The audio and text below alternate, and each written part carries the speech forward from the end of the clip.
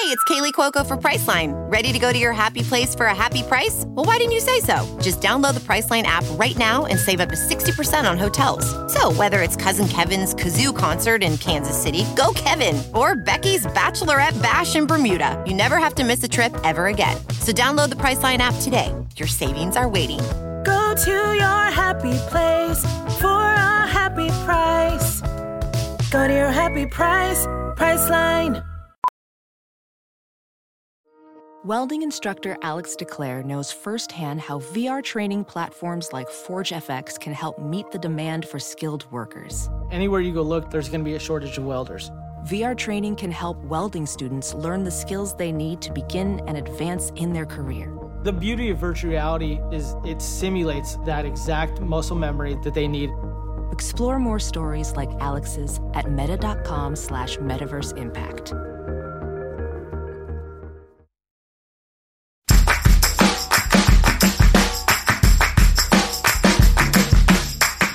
What's up, everybody? Welcome to Completely Arbitrary, the podcast about trees and other related topics. I am just one of the hosts of this show. My name's Alex. My name is Casey. I'm here to talk to you about trees. Hi, Casey. Hey, Alex. How you going? I'm going.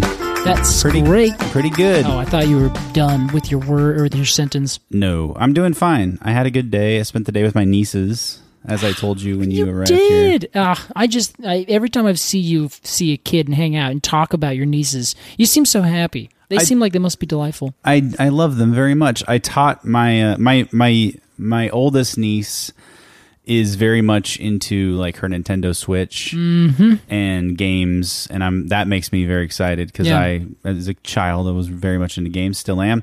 And I got her like a beginner set for the Pokemon card game.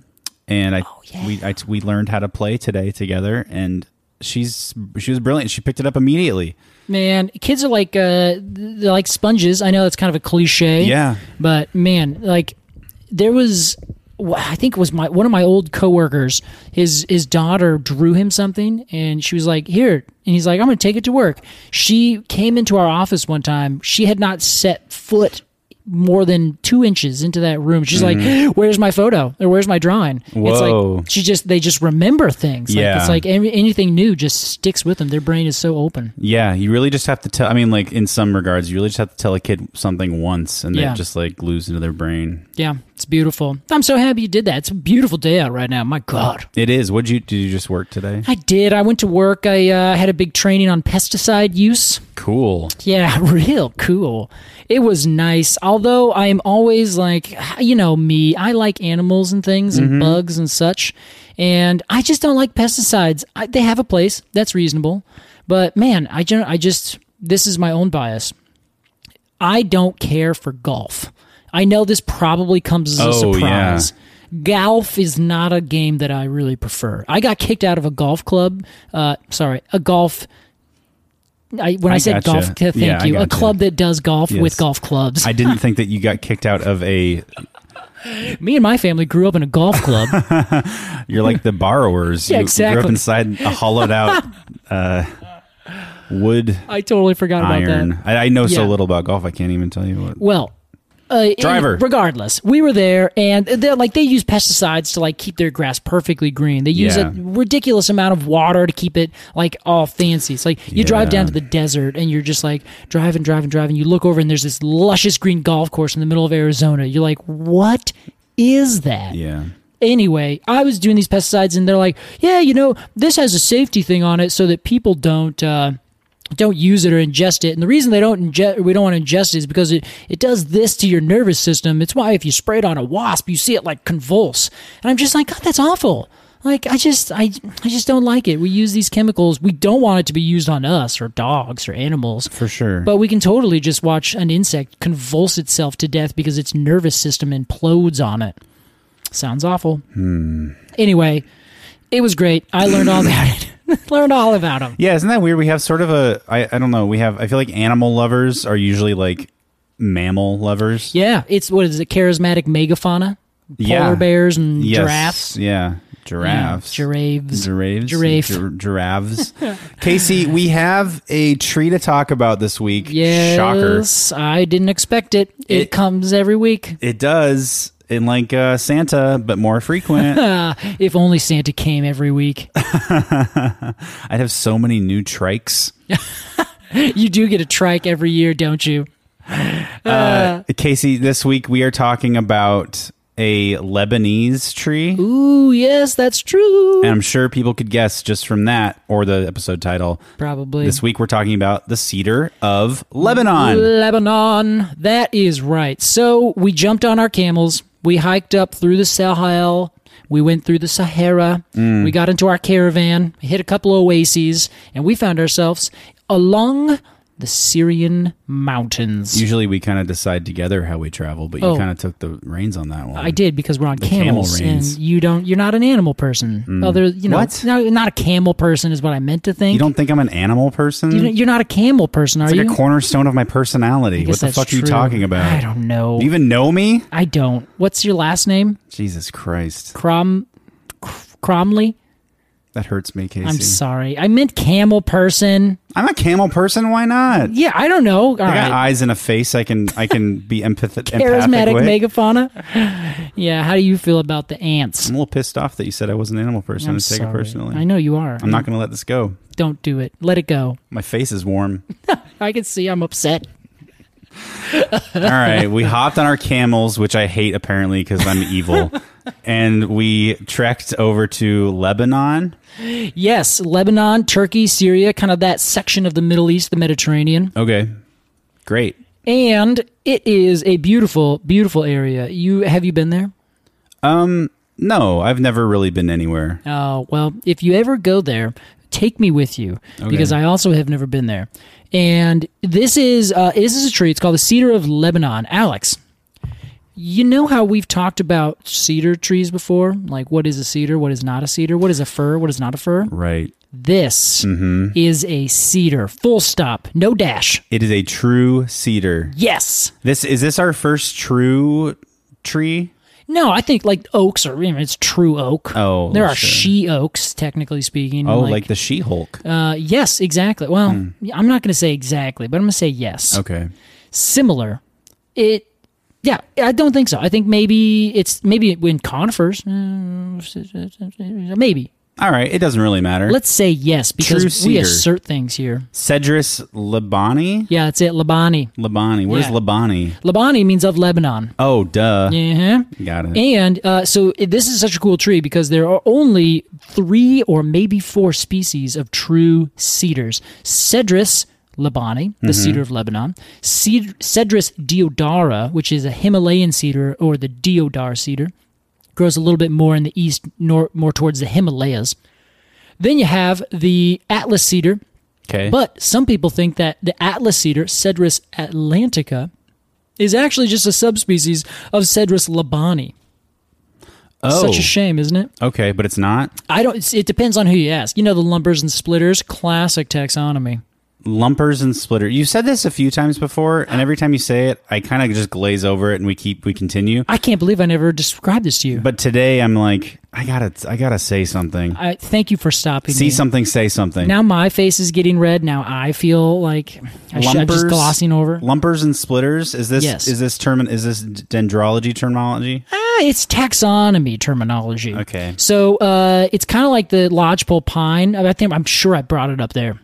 So you have certain certain taxonomists who name and classify trees and plants and things, and they would say they would do like investigations into like, is this one kind of tree with several different subspecies or varieties, or are each one of those subspecies and varieties species in and of their own right?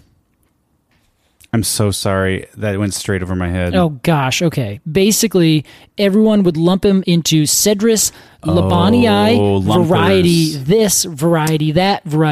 Or they would split them into Cedrus atlantica, Cedrus labani, Cedrus brevifolia. When we're talking trees and talking splitting, I immediately thought like chopping firewood. Oh, yeah. No, this is on paper. Okay, got it. In the annals of the taxonomy textbooks. Fantastic. Yeah. I understand now. Lumpers, what are you? Are you a lumper? You're a splitter. Oh. You're clearly a splitter. I think I'm a splitter. Yeah. Maybe it's just because I like memorizing scientific names. You're like a splitter, but with like the je ne sais quoi of a lumper. Exactly. Thank you so much. That's why I can hang out with both of them. I can sit on both sides of that table. Yeah, the cool kids and the dorks.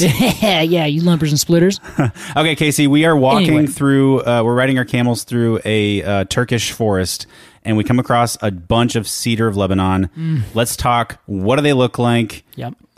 Leaves, bark, and shape. Yes. And let's cones, leaves, bark, shape, cones, the big four. That's perfect. Those are the big four. Yeah. All right. So this is how the tree grows. It is. It's a tall, big conifer. It's huge. It is, and it can grow and live for over 1,000 years. Like I think you found one last week when we were talking about doing this. It was over 1,000 years old. Yes. So several of them can grow and live for a very long time, and they have this big straight trunk, just like most conifers or many conifers. And so that big long or that big huge trunk will just slowly get bigger and bigger. So you can get these massive, huge diameter trees, right? It grows out. Yeah, it just gets by I guess diameter. all trees grow out. Yeah, they do. Sorry. You never apologize to me, Alex. I'm in a weird day. You look so good over there in your shirt. We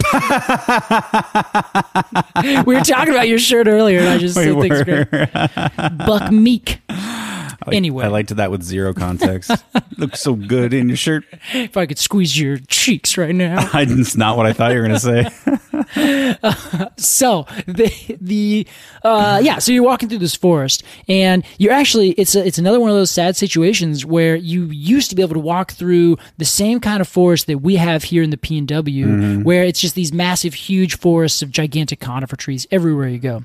Now there's I think one of the things I read that I think it was last updated maybe 2009 and maybe read in 2016, it basically looks like there's maybe 20-some% of this forest type left in Lebanon. Wow. More in Turkey, but just still not a lot. Okay. And the reason for that is because they have these big, tall, straight trunks, just the way we use our pine trees and fir trees and things over here as like the industrial tree. It's what we build stuff with. Oh, it's harvested. Exactly. Okay. And it has been for thousands upon thousands of years. Sure. And back, thousands and thousands of years ago, people weren't so concerned with like, well, let's make sure we don't destroy this forest resource. It kind of, for a little while it was, and then they basically like, we're going to take over the world. We're the Romans. And then they just took them all out. Well, we are going to talk about the uses of this tree from a human perspective. But meanwhile, I would love to talk about what I think is my favorite part of a true cedar. Yeah. You know where I'm going with this? I don't know where you're going. There's two places I could go with this. The cone. Ah, yeah, the cone's great. All right. Let's enter the cone zone, Casey. The cone zone. It's like the Twilight Zone, but it's like cone. Cone. That's really cool and creative, Alex. That was really good. Yeah. You even did it on pitch. Yeah, well, Singer-songwriter. Can't turn it off, Casey. Yeah, I knew what you mean. Well, before you get to the cones, you got the leaves. Right. Cedar trees, they're evergreen conifers. They're in the pine family, Pinaceae. They also, interestingly, split off. They look really similar in terms of the cone. Their cone grows upright. That's half the reason it's so exciting. So strange. They grow upright, but they also split off and they are dehiscent. So they fall apart piece by piece, just like a true fir. Yes, they break off in scale by scale. Yeah. And the scales almost have kind of like a ginkgo leaf shape to them. Kind of fan shaped. Yes, they're fan shaped. And then point at the end. What you're left with is like what looks a little bit like like at a restaurant or like at a diner, they take the ticket behind the counter and they stab it onto that pointer thing. Yeah. It looks like that. Oh, you're talking about the axle of the cone axle. Yeah. Okay. So that's the part. So you have the cone. It's growing upright from the branch, which is another wacky thing that this tree does. It has these like 4-inch cones, right? They grow up. And then they have that central axis, and that axis is what each one of the cone scales is attached to. Yes, I love that. I see what you're talking about. I love that. And so, yes, you're exactly right. And then all the cone scales fall apart, and then you're left with that. Is that what you're talking about? I have a true cedar cone over here on my desk. Exactly. It is sapped shut. Like, I had another one that exploded. I love that. And this one's in a jar and it has so much sap on it that it's like it's like petrified. It's like I can't move. Glued together. I love that they explode. I've had that happen one time where two of them just exploded. They were sitting on a shelf and we were just hanging out watching TV and all of a sudden it was like, "Paka!" And we're like, what was that? And we looked over and they literally popped themselves apart and like shattered all over the floor. Yeah, what a mess. Yeah, it was almost like they were like, I gotta breed, and they just threw themselves off the ledge. Wow. It was pretty intense. Pretty intense. When things get desperate, you got to go for it. That's sometimes. true. Yeah, you gotta go for it. Yeah, you're right. So they have those cool, like those central axis, and then which they're in the pine family, as we've discussed. And if you look at them, they're technically spirally arranged up that little bit. And if you imagine literally any other cone, pine cone specifically, I should say, they will all have those spirally arranged cone scales. And so if you just go you get a sugar pine, those big long ones, and they're like a foot and a half, 18 inches long. They're like 6 or 8 inches wide. I just collected some this last weekend down in the Siskiyous. I'll give you one. I got 2. Great. It's on my list. It's yours. I'd love to. Actually, Thanks. I have 2 cones I'm going to give you. Yes. Okay, fantastic. But they have, if you just went and clipped off each one of those cone scales, then you'd be left with that same central axis. Okay. It's just they're not dehiscent. They don't fall apart. But it's the same general makeup. It's like putting you have the chassis of a Ford, and you just put different body types on it, and you get the Ford Focus and the Ford Ranger and the Ford other car. It's like I'm glad you chose a car metaphor. Knowing me, Alex, the car guy. Exactly. I've always thought of you as an auto man. Yeah, I love to get my elbows greasy. That's right. That's exactly what you like to do. I don't want to bury the lead here, Casey, but I simply adore cedar cones. Oh, they're so cool. They might be. What do you like about them? Tell me about them. To me, they look like soft serve. Which is great because there's some. First off, we got to talk about what you like about soft serve, but let's put a pin in that. What do I like second. About soft serve? It's hard serve is so much better. My stomach and mind are open for all kinds of ice cream experiences. All kinds of serves. Yes, I see. But I like that it's shaped like that because it's fun. It's a little wordplay. It's a cone, ice cream cone. Oh, I cedar see. Cone. If you're really looking for something, to do. But I just love that they look just like a little ball, and they're so tight and compact. And then when they're not, they're like, I don't think they're that attractive. But when they're like together and they're just sitting upright on a tree, it looks so strange and funny. It totally does. You don't expect cool. cones to be sitting upright. No, and they like cover all the lower branches sometimes too. Yeah, it's really absurd. But I like the way they look like little alien eggs in the tree. That's such a good way to describe them. I always call them barrels. I think they're barrel shaped. Oh yes, absolutely. Yeah, did you ever play Donkey Kong? Oh, 100%. Love Donkey Kong Country. Probably. Okay. I don't know. I lost track of names. It's like Donkey Kong. Yeah, I'll play that one. This is different from the last one. What about needle structure? Thank you. Bring us back. I started talking about video games, and you're like, Casey, stop talking about video games. No, this is my job tonight. Oh yeah, that's true. We're on a little bit of a tight schedule for this episode. I'm gonna. This is no BS, Alex. You are just such a producer. I'm keeping us on as I go on a 5-minute rant about how I'm going to keep us on time. I appreciate that. Okay, needles, Case. Needles. All right, so this is really cool. Their twigs, as they grow out, their shoots are dimorphic, is the term. Whoa. And basically what that means is they have their shoots that grow out and make the twigs and the branches a little bit longer, right? Oh, okay. But then they also have buds and shoots that are on little pegs, and they don't really get any longer. Maybe slowly they'll like build up like millimeter by millimeter. Mm-hmm. But each one of those pegs has about 15 to 45 individual leaf buds, and those create new needles every year. Wow. So evergreen needles, but look it up and you can see what I'm talking about.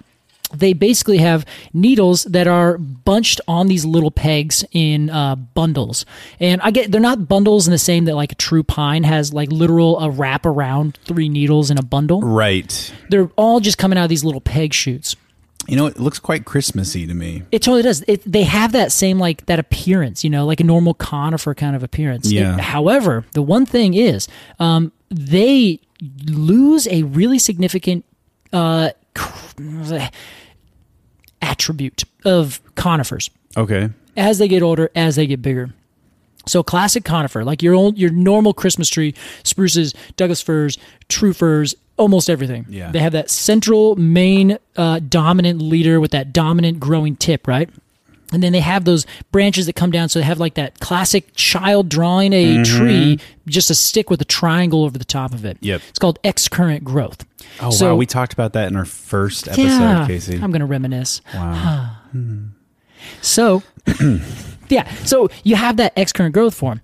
Meanwhile, these trees, the cedar of Lebanon, as well as other true cedars, they, for whatever reason, have the ability and commonly have these new branches that are called reiterations, or rather their branches reiterate and just start growing straight up. Interesting. So you can see really old examples of this tree, the cedar of Lebanon, where has a branch that kind of comes out and just curves up and then creates like a whole other tree. So it looks like there's like several different trees, but you follow their stems, they all go whoop, right back down to the main stem. Is this kind of like the Doug fir that's out my... Yes, it is, but Doug firs generally don't do it. Your Doug fir lost its top at some point, so then those branches all started going up because it was like, I'm worried, I need to do something. So it loses that auxin chemical, where the very tip bud on a Douglas fir is releasing a hormone called auxin. And that basically says to all the other buds beneath it, don't grow up, grow out. And that's why you get that single shoot with all the things growing horizontal beneath it. You clip off or you top or you, and otherwise, whatever happens, that top bud gets damaged. It no longer creates that auxin train. So you no longer have the auxin saying grow out. Every other bud is going to be like, I'm going to grow up. So then, whing, the tree shoots up all these new growths that is growing straight up. Or the next year's growth, instead of it like new buds popping, you just get the buds that are already there. Instead of growing out, they just like aim straight up and start growing up. I gotcha. So they do that, and that's because, let's say you and I are trees competing. Your top bud gets knocked off. Mine does not. I'm going to grow up and compete you any day of the week, and you're going to die. Unless you can have backups in the wings take over your dominance in the area. You know what I mean? So evolutionary totally makes sense. Okay. The cedar of Lebanon does not, it just doesn't do that. It does it for a long time, and it just, for whatever reason, some branches are just like, not me. But they don't grow directly up. They kind of grow out and then curve up. Yeah. And then they create like these really fun kind of pads. Like I don't know how to describe it, but if you look up the Lebanese flag, the cedar of Lebanon is right in the center of their flag. Wow. And it shows this like attribute really well because it's kind of like one single tree, but like a really flat, wide triangle because it has these little iterations and all these branches kind of come up and kind of create their own little like, imagine like someone holding up a bunch of trays of food. Yeah, man. But like, an octopus holding up like 16.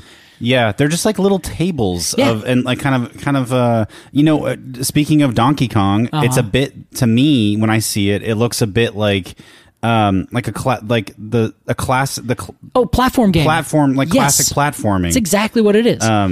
Just like a table here, and then like a table across from it, but then one in between above. Yes. And kind of staggered like bricks in a wall. That's the aesthetic exactly. Yeah, it's fantastic. They're such beautiful trees, complex canopies. Yes, absolutely. Its capaciousness is complex. Oh, well done. And hold on, take a drink of water. Oh my god. And I love that it kind of, to me, it sort of looks like a coniferous. Yeah. What am I saying? Is that right? Yeah, that's right. A coniferous oak tree. That is a great description of it. It's like an oak tree, but with needles and cones. Beautiful. Your aesthetic, Alex, how you see things, constantly impresses me. Wow, thanks, Casey. Oh, thank you. And ditto. So that's what's really cool. That's as you're walking through this forest, that's what you're going to see specifically. That's amazing. They're such gorgeous trees, and they get huge, and they do this over a couple hundred years, and you just get these really fascinating, gorgeous, huge forests. Well, Casey, I'm extremely excited to learn more about the cedar of Lebanon. You're gonna. However, we need to take a quick break. Let's get it done. We'll be right back with more Completely Arbitrary. Professional welder Shayna Ford used VR training developed by ForgeFX to hone her skills as a welder. The more time that you spend practicing it, that's what separates a good welder from a great welder. VR training can help students like Shayna repeatedly practice specific skills. Virtual reality definitely helps because the more muscle memory that you have, the smoother your weld is. Explore more stories like Shayna's at meta.com/metaverseimpact.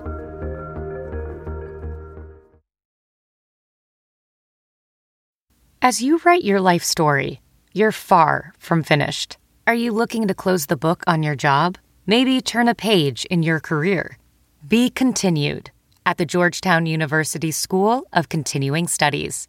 Our professional master's degrees and certificates are designed to meet you where you are and take you where you want to go. At Georgetown SCS, the learning never stops, and neither do you. Write your next chapter. Be continued at scs.georgetown.edu/podcast. Welcome back to Completely Arbitrary. Today we're talking about the Cedar of Lebanon. More specifically, I know that we're going to be talking a bit about uses of the wood, which is something that a lot of people request to hear more about kind of generally. True, yeah. So we're focusing an entire episode on it, which I think is pretty groovy, baby. I think it's pretty all right. Well, it's a good point. So you are right, and so is everyone else. I find trees to be fascinating in and of themselves. What? I'm not. You do? I know. It's something that's subtle about my personality. You know, something about Casey is that he actually hates trees. Yeah, this is like you calling me not an animal lover, you son of a... I'm sorry. I don't think I'm ever going to forgive you for that. I know, and I see it in your eyes. I can feel it. I want to get out of here. You know what? I forgive you. Alex 3.0. Thank you. You've ascended. Okay. I'm never going to make that mistake again. Please continue. Anyway, have you ever read the Epic of Gilgamesh?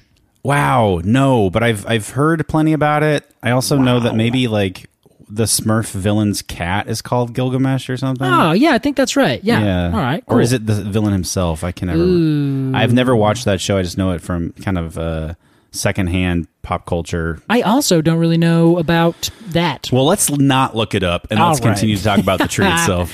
The Epic of Gilgamesh is a Mesopotamian... it's like commonly known as the first religious text, but also the first like literature ever written down, at least from Mesopotamia. Okay. And it's kind of like those other oral traditions like Beowulf the Iliad. The Iliad, exactly. Like they're probably for thousands of years just oral tradition, and then some person wrote them down at some point. For sure, okay. Tapped them into a tablet. Gilgamesh. Okay. It's one of the famous. There's a brewing company called Gilgamesh Brewing. Highly recommend it.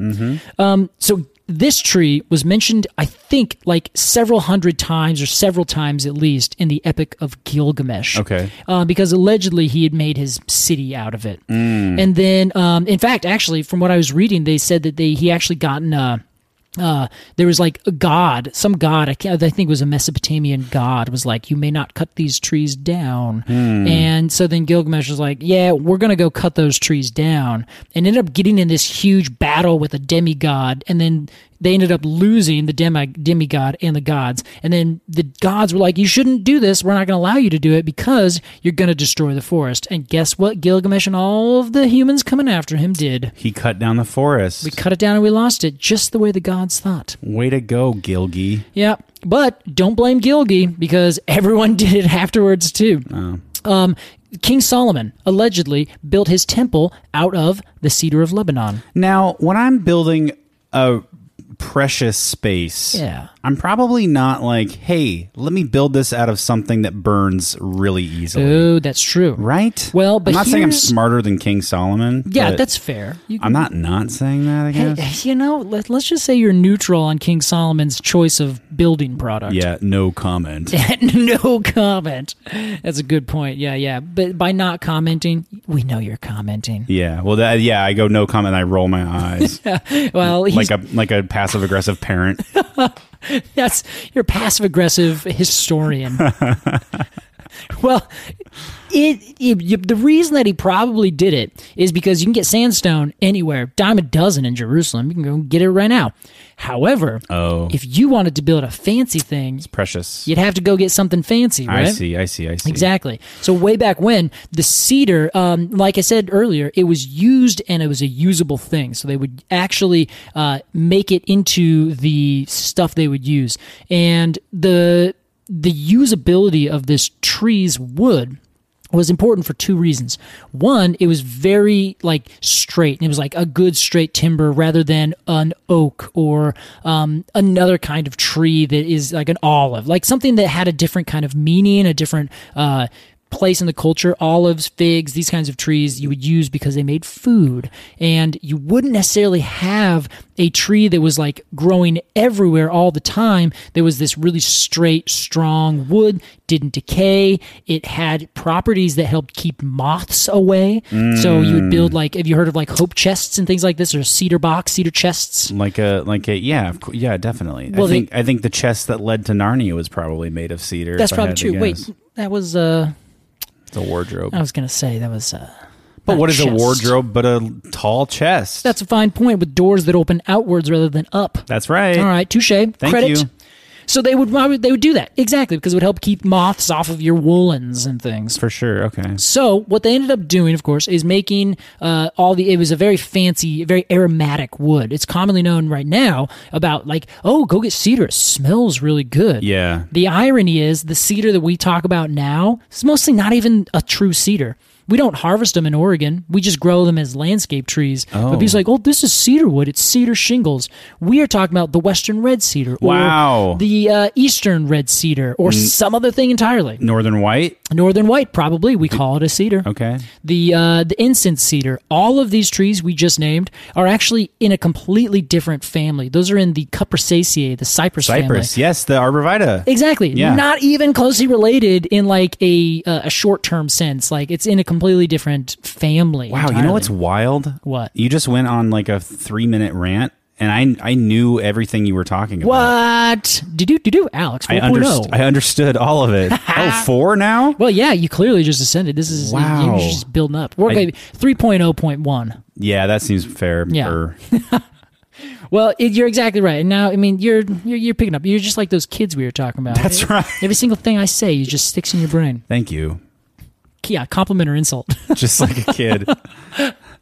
But yeah, so now we refer to cedar as a thing that smells good. It has antifungal properties, and it has these it helps keep bugs away and things like this. Completely different kind of tree, in every way. We don't harvest deodar cedars? No, we don't. In fact, over in Lebanon, they are a sacred tree. Obviously, they're good. on the flag. They're protected because they have such a small amount left. Yeah.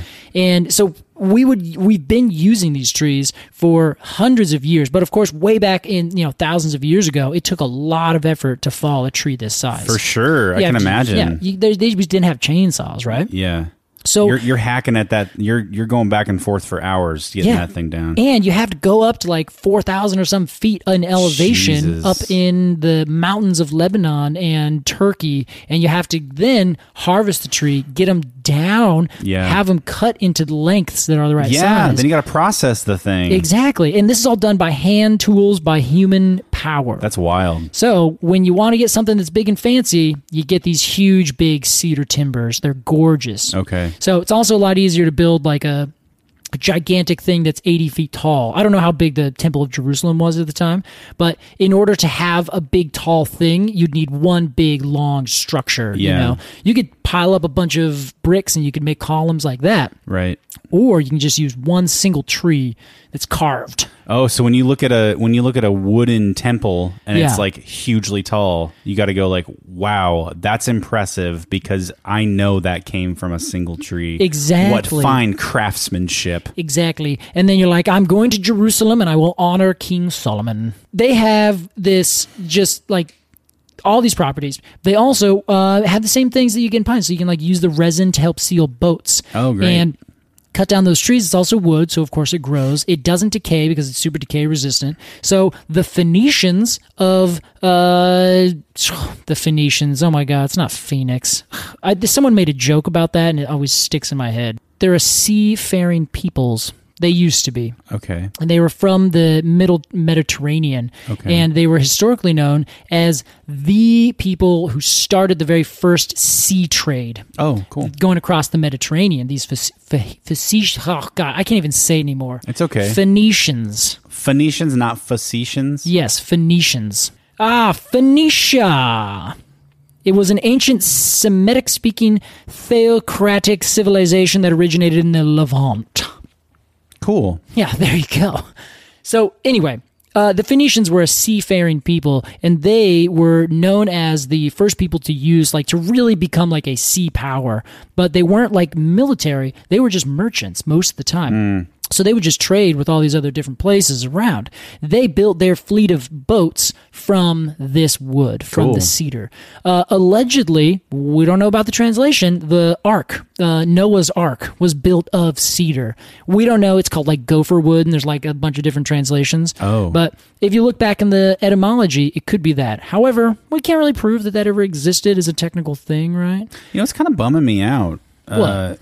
Learning about all these civilizations just hacking the shit out of cedar Lebanon forests to build machines of war and trade. Yeah. And, temples, that was, I guess, not necessarily for either of those, but, it's related. It's related. Yeah, that's a bummer. Yeah. They're such beautiful trees. They're such gorgeous trees. And so they would end up just, they were extremely useful. And so, like you were saying earlier, we usually on this podcast talk about something that's very specifically nature related, not necessarily the secondary product that comes from that, which would be the wood or the material. And a lot of people are like, Casey, does that make you upset, logging or something? And I'm like, it does, but not because it's bad in and of itself. Using a tree as a resource to build something it's a good idea. Yeah. I like using wood for just about everything I can possibly do for 100 different reasons. I just think it looks nice. I think it smells nice. It has a better aesthetic, rather than cement. Yeah, it's also great. Yeah, it's carbon. It will, if you build a house of wood, it's probably better than building a house of cement. Mm-hmm. Feels better. It would be theoretically, if you can like leave the wood exposed, it's so much more beautiful. Yeah. It's part of the natural world. Yeah, and they grow back. Like, it's absolutely true. And we're not here to have a conversation about wood products industry because it's messed up for sure. Mm-hmm. We've basically made it into an industry. Back then, it was a resource just the same as anything else. Like, they weren't necessarily destroying the ecosystem, and they didn't know even if they were. So you kind of got to give them the benefit of the doubt. You can't give us the benefit of the doubt now. Yeah, we know better. Yeah, we know better, yet we still do it in the way that just makes us the most money. I see. Okay. So back then, it was a really, like, you had to work for it. You couldn't just go, let's just go cut down a cedar tree. It was like, okay, we're going to go do this. It takes a village to get this whole cedar tree. They would use it for a bunch of different things. It was a much more revered thing. Slowly but surely, though, just like everything, everyone wants to build this glorious grand temple. Now the bar is set here. Everyone's got to get that wood. The Phoenicians have the best fleet. What did they use? Oh, let's go cut down our version of those and let's make our big best fleet. So on and so forth until almost all of them were gone. And we ended up getting, there's one grove that is still left that people have seen and gone to because it was more or less protected by like a ancient Christian monastery and other like just kind of an area that was very revered, and it's called the Cedars of God. Wow. In Lebanon. Interesting. Isn't that such a cool like name? Yeah. Where are you going? I'm going to go to the Cedars of God. It certainly sounds like a national monument. Yeah, and I believe it is for at least these people. Certainly Lebanon, like I said, it is one of their like revered spaces because this tree represents their culture to such a deep extent. Wow, I'm looking at pictures of it right now. Aren't those trees insane? Pretty incredible. You see this one, and it's like, oh, that's a fair-sized tree. And then I saw the human for scale yeah, you're next like, to it. I'm like, my oh, shit. God. That thing's big. It's huge. All these trees are just super gorgeous. It's basically the equivalent of an old growth cedar forest. Wow. And there are records from people going all the way back to like the 1500s, seeing this tree and counting like 28. And then like maybe 50 years later, someone else comes back and they counted 23. And then another came back and counted 20. No. Yeah. So they were not getting cut down. Most likely they're probably falling from whatever happens. Oh, wow. But you just get like, I mean, because they're way up in the mountains, like, you know, covered in snow most of the year. Is it like they don't, I mean, trees fucking breed. Are they not getting it on? Oh, I'm sure they totally are, but they were probably only counting the big ones. They just take forever to grow, Yeah, so they're exactly. like a bunch of little tiny saplings. Yeah. Okay. And no one would count every single, you know, foot tall sapling as a tree, most likely, but who knows? I got you. So it's this really cool old grove that they've kept, and slowly but surely, you know, it's rebounding a little bit. But it was protected, and like legend has it that Hadrian, the emperor of Rome, like built a wall. He's famous for his walls, and he ended up building a wall around some of it and said, "This is my imperial forest. No one can cut it down." So he protected some of them, and then later, Queen Victoria, I think, Queen Victoria? One of them queens of England did the same thing. Okay. And then in World War I, they just decimated the forest because they wanted or needed to build railroad ties. Oh, so the British cut down a bunch of, like, you know, what they maybe at the time didn't quite know was not quite a threatened or extinct or, like, you know, a species of tree that you can't really, you know, the habitat loss is incredible. They just removed a bunch to make them into railroads to, you know, build stuff. So maybe you're right. Maybe it is like, we hate that you're just cutting these trees down for war machines. At least Hadrian was like, I mean, that's like such misguided philanthropy. Yeah. Like, I'm going to build a wall to protect these trees. Oh, that's great because they're mine. Oh, well, you can't really fight against it because it's like, well, at least he's protecting the trees. Yeah, exactly. So us from our like historical fly on the wall, we're like, well, okay. Everything changes over time. Exactly. Perspectively. That's exactly true. So, so these trees have been anciently used for all these different things. We have bastardized the term cedar to be 1,000 other different trees, especially here in the United States, where cedrus, like that's what the Romans called it. That's why it's the Latin term for it. Yeah. So they would call, this is cedrus, and then that comes back over here, and we're like, this wood smells like a cedar. So they would call it a cedar. And we did that for a bunch of different trees that are technically junipers, false cedars that are technically just completely unrelated to everything, and like are trees that are from Australia or something. It's like, why are we even? Yeah. Can we just use a different name? False cedars getting rep for being cedars is a little bit of stolen valor, and I don't like it. Yeah, I think other trees deserve their own name. Yeah, and I happen to know that they have their own names. We just don't use them. Whatever. The cedar of Lebanon is famous, and it's one of the only trees. I don't know if you've noticed this, but this entire podcast, we have been saying the cedar of Lebanon.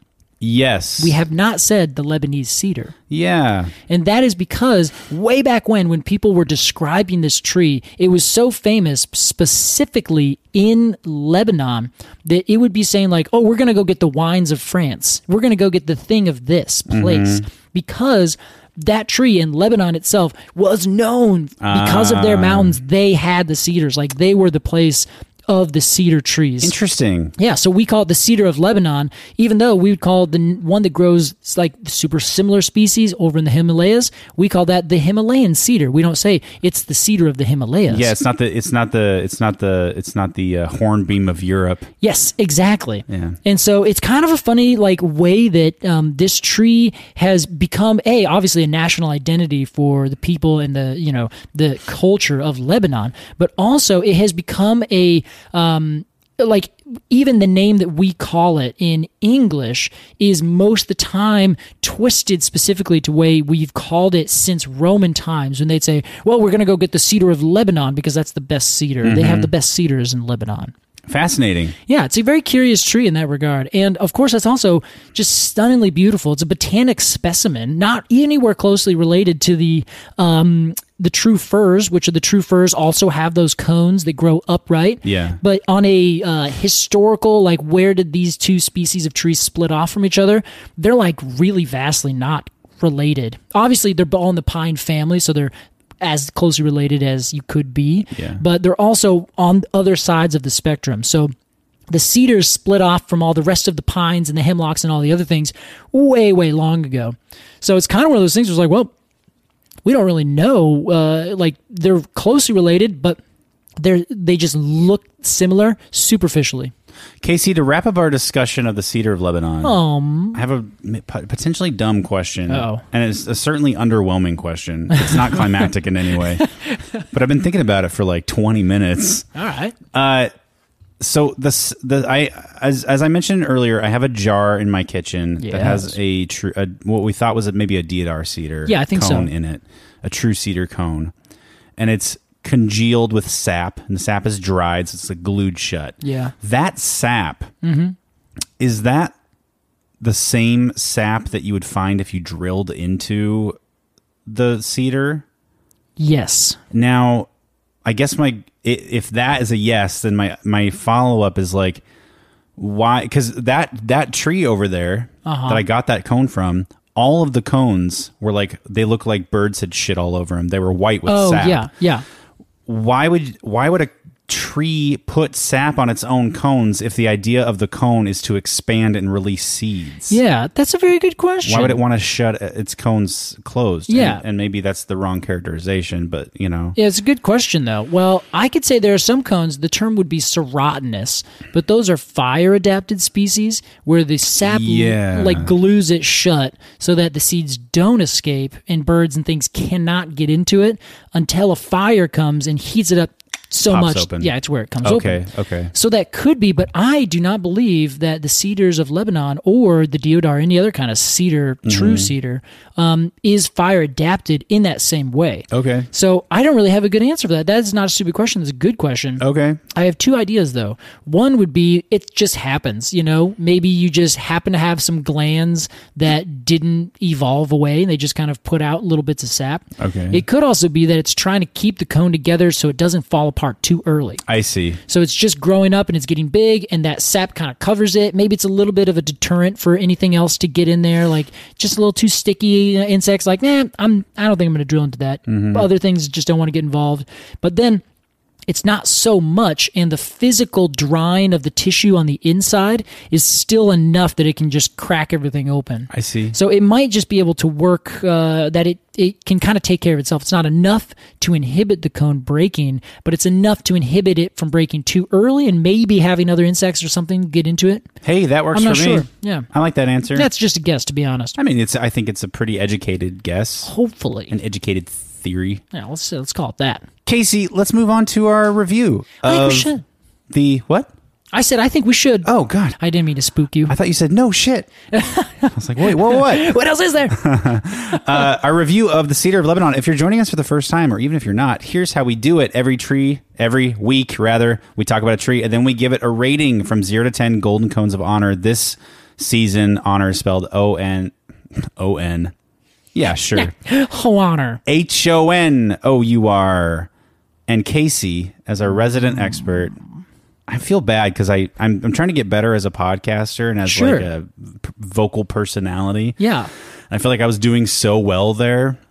And then I tried to spell something and I fucked it up. I thought you were still doing well. And I got extremely self-conscious. And here we are, me explaining away the thing that happened. I think it's beautiful. I appreciate how self-aware you are. Thanks. Yeah, I think it's good. I think it's part of my brand. And then it really turns some people off. That's right. We don't eat food on the podcast anymore. That's true. Oh, shit. Well, wait until season 4. Only like, trees that make food. Yep.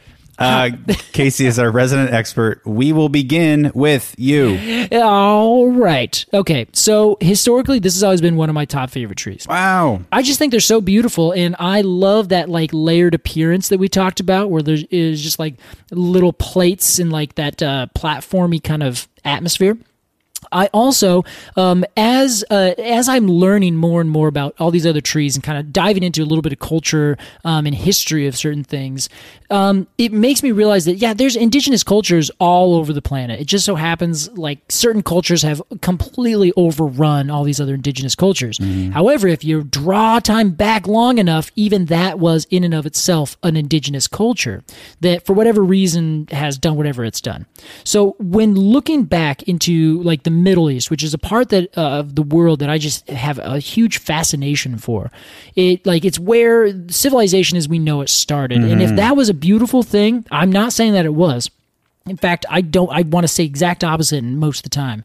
But when you see like this civilization on a scale, and you see all these individual people start to come together and interact, and you watch that sort of saga of life in terms of the cultures of this area kind of come together. There's a lot of history about it. A lot of interesting things have happened.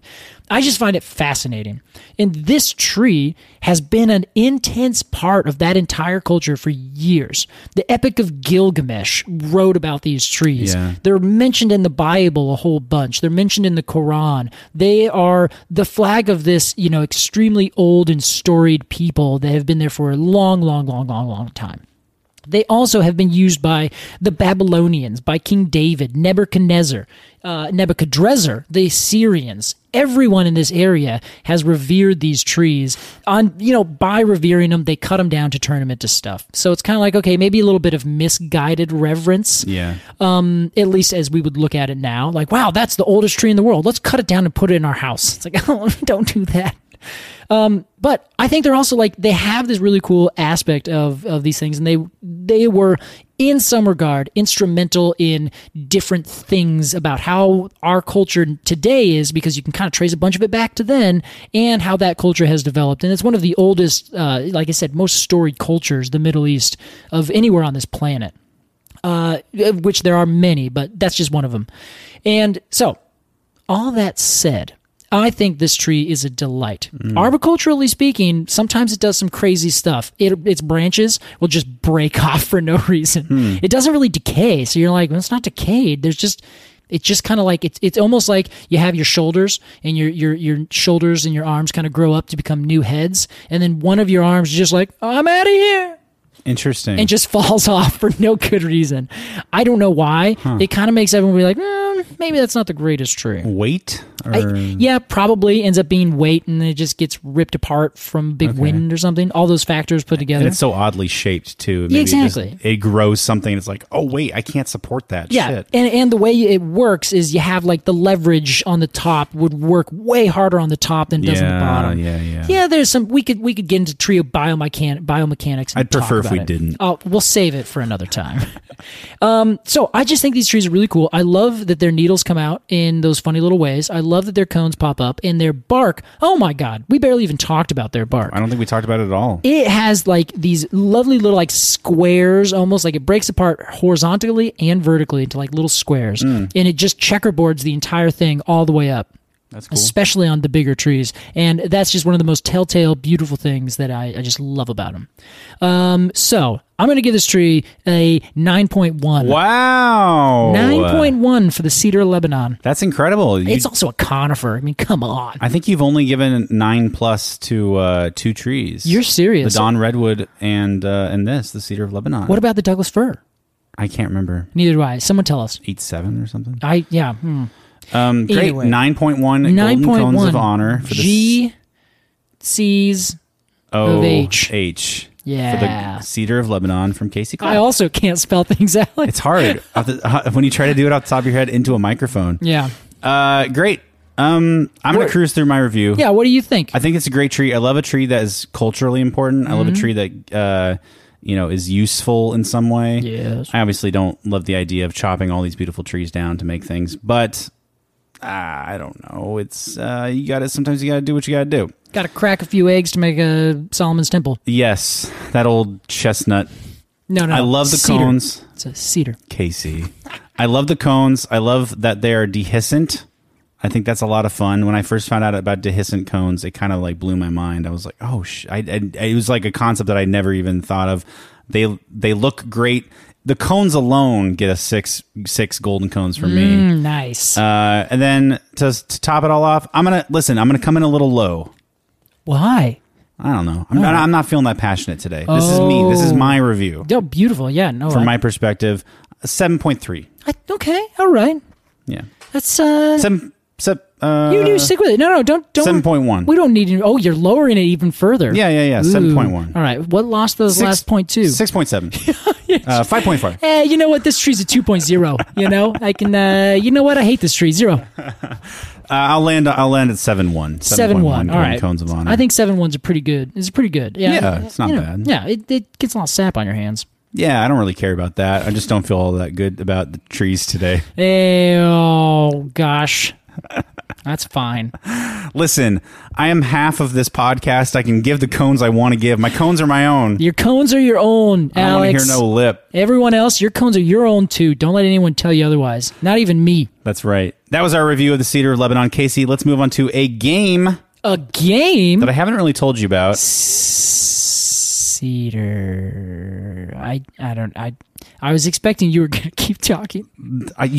What room did I have? I don't know. All right, what is this game? This game I stole directly from Doughboys. Thank you, Mike and Nick. This game, so in Doughboys, it's called Let Me Be Frank, and they Google hot dogs and talk about news in hot dogs.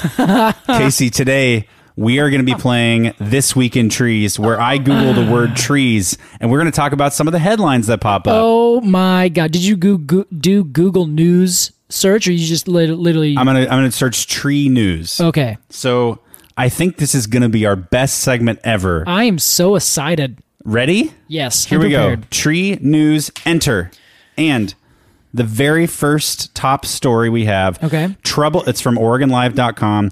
Troubled tree cutting program had quotas, no clear standards, whistleblowers tell Oregon lawmakers. Oh my God. Is that interesting at all? That is quite interesting. Okay, I'm opening it up. Okay. And there's a paywall. Let's try a different one, Casey. Okay, hold on. I think I know what that is. Does it say anything about the organization?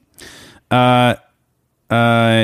Ooh. Well, I can't see because it's a paywall. Oh, dang it.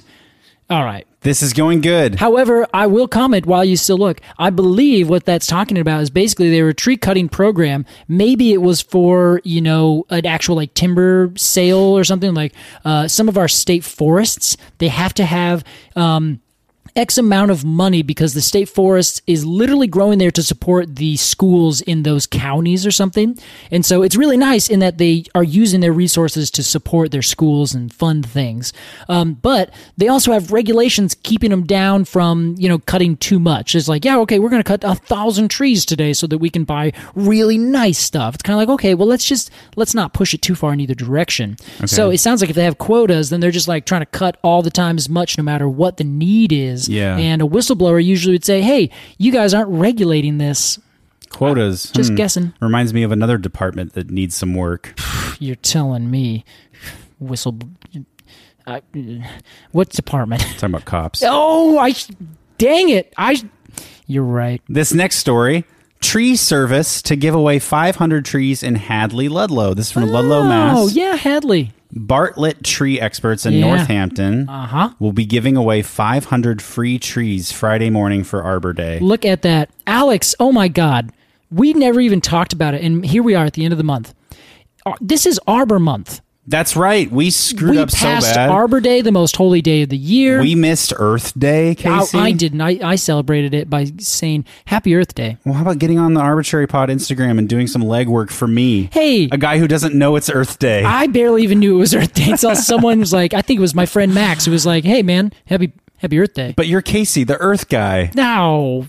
Shucks. When it's when you put your powers together, Earth. I'm Earth. When it's like folk music day, I'll do something special. Okay, sounds good. It says the tree service gave away 500 trees last year during the COVID-19 pandemic to give families something to do during trying times. Well, that's nice. It doesn't really feel like a news story. It's just like a nice thing that happened. Well, I would prefer those news stories rather than covering all the awful things all the time. Well, I'd probably agree with you. Well, I did live. That's where I lived when I lived in Massachusetts. Was in Northampton. I consistently rode through Hadley because it was the town in between Northampton and Amherst. And Bartlett Tree Experts is like a multinational, huge company that does a lot of tree things. They're over here. They're over there. They're everywhere. Good for them. Yeah, they're not bad. And you know what? Planting trees is always a pretty good thing. And Massachusetts, actually, western Massachusetts, where that area is, has a lot of trees. So it's really nice to have people be planting more because, more trees is usually better. Yeah, that's fantastic. Hey, Casey. What do we got? This San Jose neighborhood is in danger of losing its shade trees. Another fucking paywall. I didn't think about this. That's okay. Well, so here's the thing with that, though. Fucked up so bad. You're doing so great, Alex. No, I'm not. Well, see, here's the thing. All you got to do is just read the headline, and I can be like, I'll talk about that for a half hour. Well, we don't want that exactly. Yeah, that's true. Harrison Street neighbors are concerned the city is acting too quickly to remove more than a dozen camphor trees. Oh, camphor, yeah. Camphor trees. Because of damage to the ... Oh, probably sidewalk or something else, or the road. Yeah. Yeah, honestly, so here's the thing. You have street trees, right? Street trees have a bunch of incredible benefits, but they're not benefits that you can literally put on a ledger and say, this is positive. Yeah. The smaller amount of money you pay in shade, the happier you are because there's some shade on your street and you're not just sitting there in the sun. Yes, we actually talked extensively about shade in our European Hornbeam episode. We did, yeah. We talked about the city... give me a moment. Yes. The heat urban effect. The urban heat island effect. The urban heat island effect. Yes, you got it. Yeah. So it's exactly the same thing. And so a lot of times they would just look and be like, yeah, this entire sidewalk is getting, broken up because we insisted, for better or worse, in designing our roads with a roadway, a curb, a planter strip, a sidewalk. Okay, that's fine. But we plant big trees like the camphor tree is a huge tree, especially down there. You plant it in that little 3 or 2 foot section between the sidewalk and the curb, and then the tree is just going to inevitably put roots out, and underneath the curb, it's going to blast open that sidewalk. And then people who are walking by, especially if they're people who have lesser mobility than just not normal, that's not the word, I immediately regret saying that, then just anyone who's walking and is more able, that's a problem. You have to be able to have a city that works for everybody. That's right. So that makes perfect sense that you need to repair the sidewalks, but they constantly look at these trees as this maintenance issue, which means they get that ledger sheet on the negative side. Tree equals more money that I have to spend. And they don't take into consideration all the good things. And they just no, it's not worth it. We're going to cut these trees down. We're going to plant new trees. It's okay. New trees. And I just want to punch everyone who says that because it's a new tree is a little tiny tree that's going to take 80 years to get as big as that camphor tree is right now. Everyone who's on this street is going to live, grow, and die before those trees are doing the same thing that the exact trees that are there now are doing. Yeah. I'm getting fired up. I can tell. I just think it's a dumb idea. Not to mention, have we gone to the moon, Alex? Yeah, we have. Okay. Have we allegedly gone to the moon? We've built these massive big dams. We have built skyscrapers that can literally touch the flight of an airplane. We build airplanes. We have engineered some amazing stuff. But we can't figure out how to build a sidewalk over roots. Yeah. Oh my God. Cry me a river, people. I'm just put our best minds on building a sidewalk that doesn't get destroyed by roots. Or I don't know, designing a city that allows for trees to grow. What about trying to change the culture? That's actually probably the hardest of all these options. Yeah, it feels like maybe that's a case of you design the city and then you tack on trees. It's exactly what it is, yeah. Instead of building the city with the trees. Exactly. So there's other options. We could go into this again. We'll gloss over it for the time being. Yeah. But you know what? Maybe build the sidewalk so it kind of curves around. Maybe add a bunch of layer of structural soil and dig everything out. Rebuild the sidewalk and keep it there. And they're like, well, we're just going to have to do it another 10 years. And it's like, well, yeah, but we had these trees doing this good work for 10 years. Yeah. I don't know the situation. We only know there's a ... Yes. So we might read through that and they're destroying everyone's houses. I don't know. Yeah, they could be, I don't know, raining poisonous goop onto everything. Yeah, is that possible? You know what? We don't know what that ellipse is saying. Yeah, we don't know. It could be. Yeah. So anyway, there are other options, and if the neighbors are complaining and the city's moving too fast, it's probably because the city's moving too fast. And they're like, we made a decision. We have to stick with it. And because cities they're just unable to say, you know what, you're right, we're wrong. We're going to do what you guys think. Yeah, I side with the people on this one. Yeah, I do too. I think I usually do. Well, that was This Week in Trees, a mixed bag of a segment. Yeah. We may do it again. Maybe I'll prepare some things ahead of time so we don't run into paywalls. Do you know what I would really like? What? If all the listeners want to be like, oh my God, we should cover this. Send us some articles that you think are either funny, interesting, or curious. Yeah. And then we can discuss them sometime, and I can provide my very, let's say, superficial but very impassioned opinion about it. Yeah, that sounds great.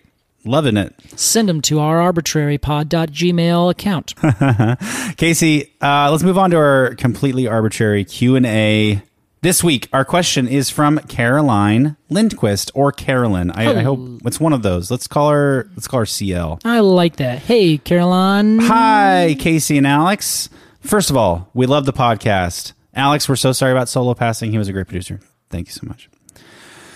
We are both first-year landscape architecture students and are wondering what your go-to resources are for knowing how far apart to plant different types of trees in cities or parks for best chance of success. Casey, I thought this question was so interesting. That is a beautiful question. This is another, do you remember that question we got? I think his name was Joshua.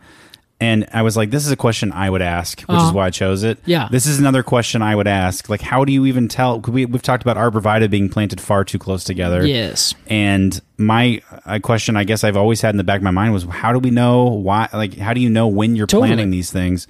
That's a great question. Let's dig in. Yeah, go for it. All right. So there are a bunch of resources. So first off, we've seen trees grow and people have just measured them out. Like you just have a bur oak. I always use it because it usually kind of is a singular oak growing in the Great Plains a lot of times. And all you got to do is just go see an old one that's been there for 80 years and just take a measuring tape, hold it on this stem, and walk out to see how far out it is. I'm like, oh, this tree grows 30 feet in this direction, 30 feet in that direction. It's 60 feet. So that's an option. Does that take into account the root systems? Not necessarily the root system. Okay. That's a completely different thing. That's not something you really think about at that? It sometimes does. We'll talk about both actually here real fast. Okay. So most people would be concerned, like for a park or something like they're talking about, or next to a road, how big is a tree going to get is kind of what the question ultimately comes down to. Okay. And so we've measured it. We know this. People have gone out and done this. I have a book. It's called The Architecture of Trees, and it's really beautiful. These two landscape architects literally drew a bunch of pencil drawings of these really common trees. I think they were Italian. So it's a lot of European trees and some North American, Chinese trees that would grow in that kind of latitude. Okay. Author on that? I would have to look it up. I'm going to look it up right now. Yeah, it's called The Architecture of Trees.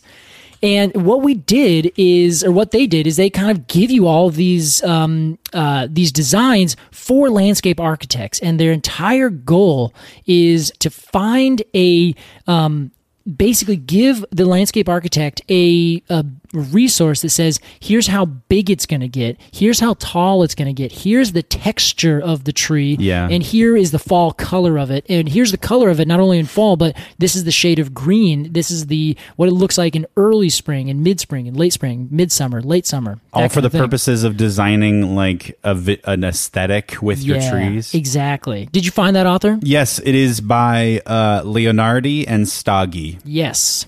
So basically, we figured it out. You have nursery folks that are growing trees and finding different cultivars, and they're trying to find ones that are skinnier or taller.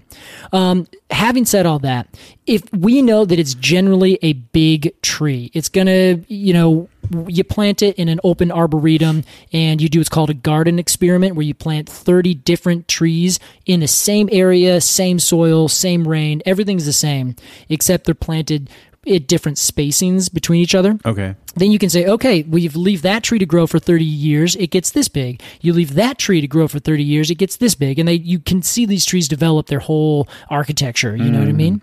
So we've done that, and you can just look it up. You can look up nurseries, you can talk to arboreta, you can look at any kind of book that says how tall it's going to get, they usually will also have how wide, especially if you look at nurseries, because people want these specifications. Seems really important, yeah. Yeah, it's important, but also to pivot, it's not that important because trees are living things. They're not blocks where it's going to grow out and get 20 feet. If you plant it 15 feet away, it's going to mash itself up against whatever it's there. Yeah. It will grow, and if you have two trees that are, let's say they have 25-foot spreads, so basically 12 and a half feet in every direction, on average. Usually they take into consideration planting in an urban area where it's not the best, Sometimes if it's a native tree versus not native, it'll grow bigger or smaller than its natural habitat.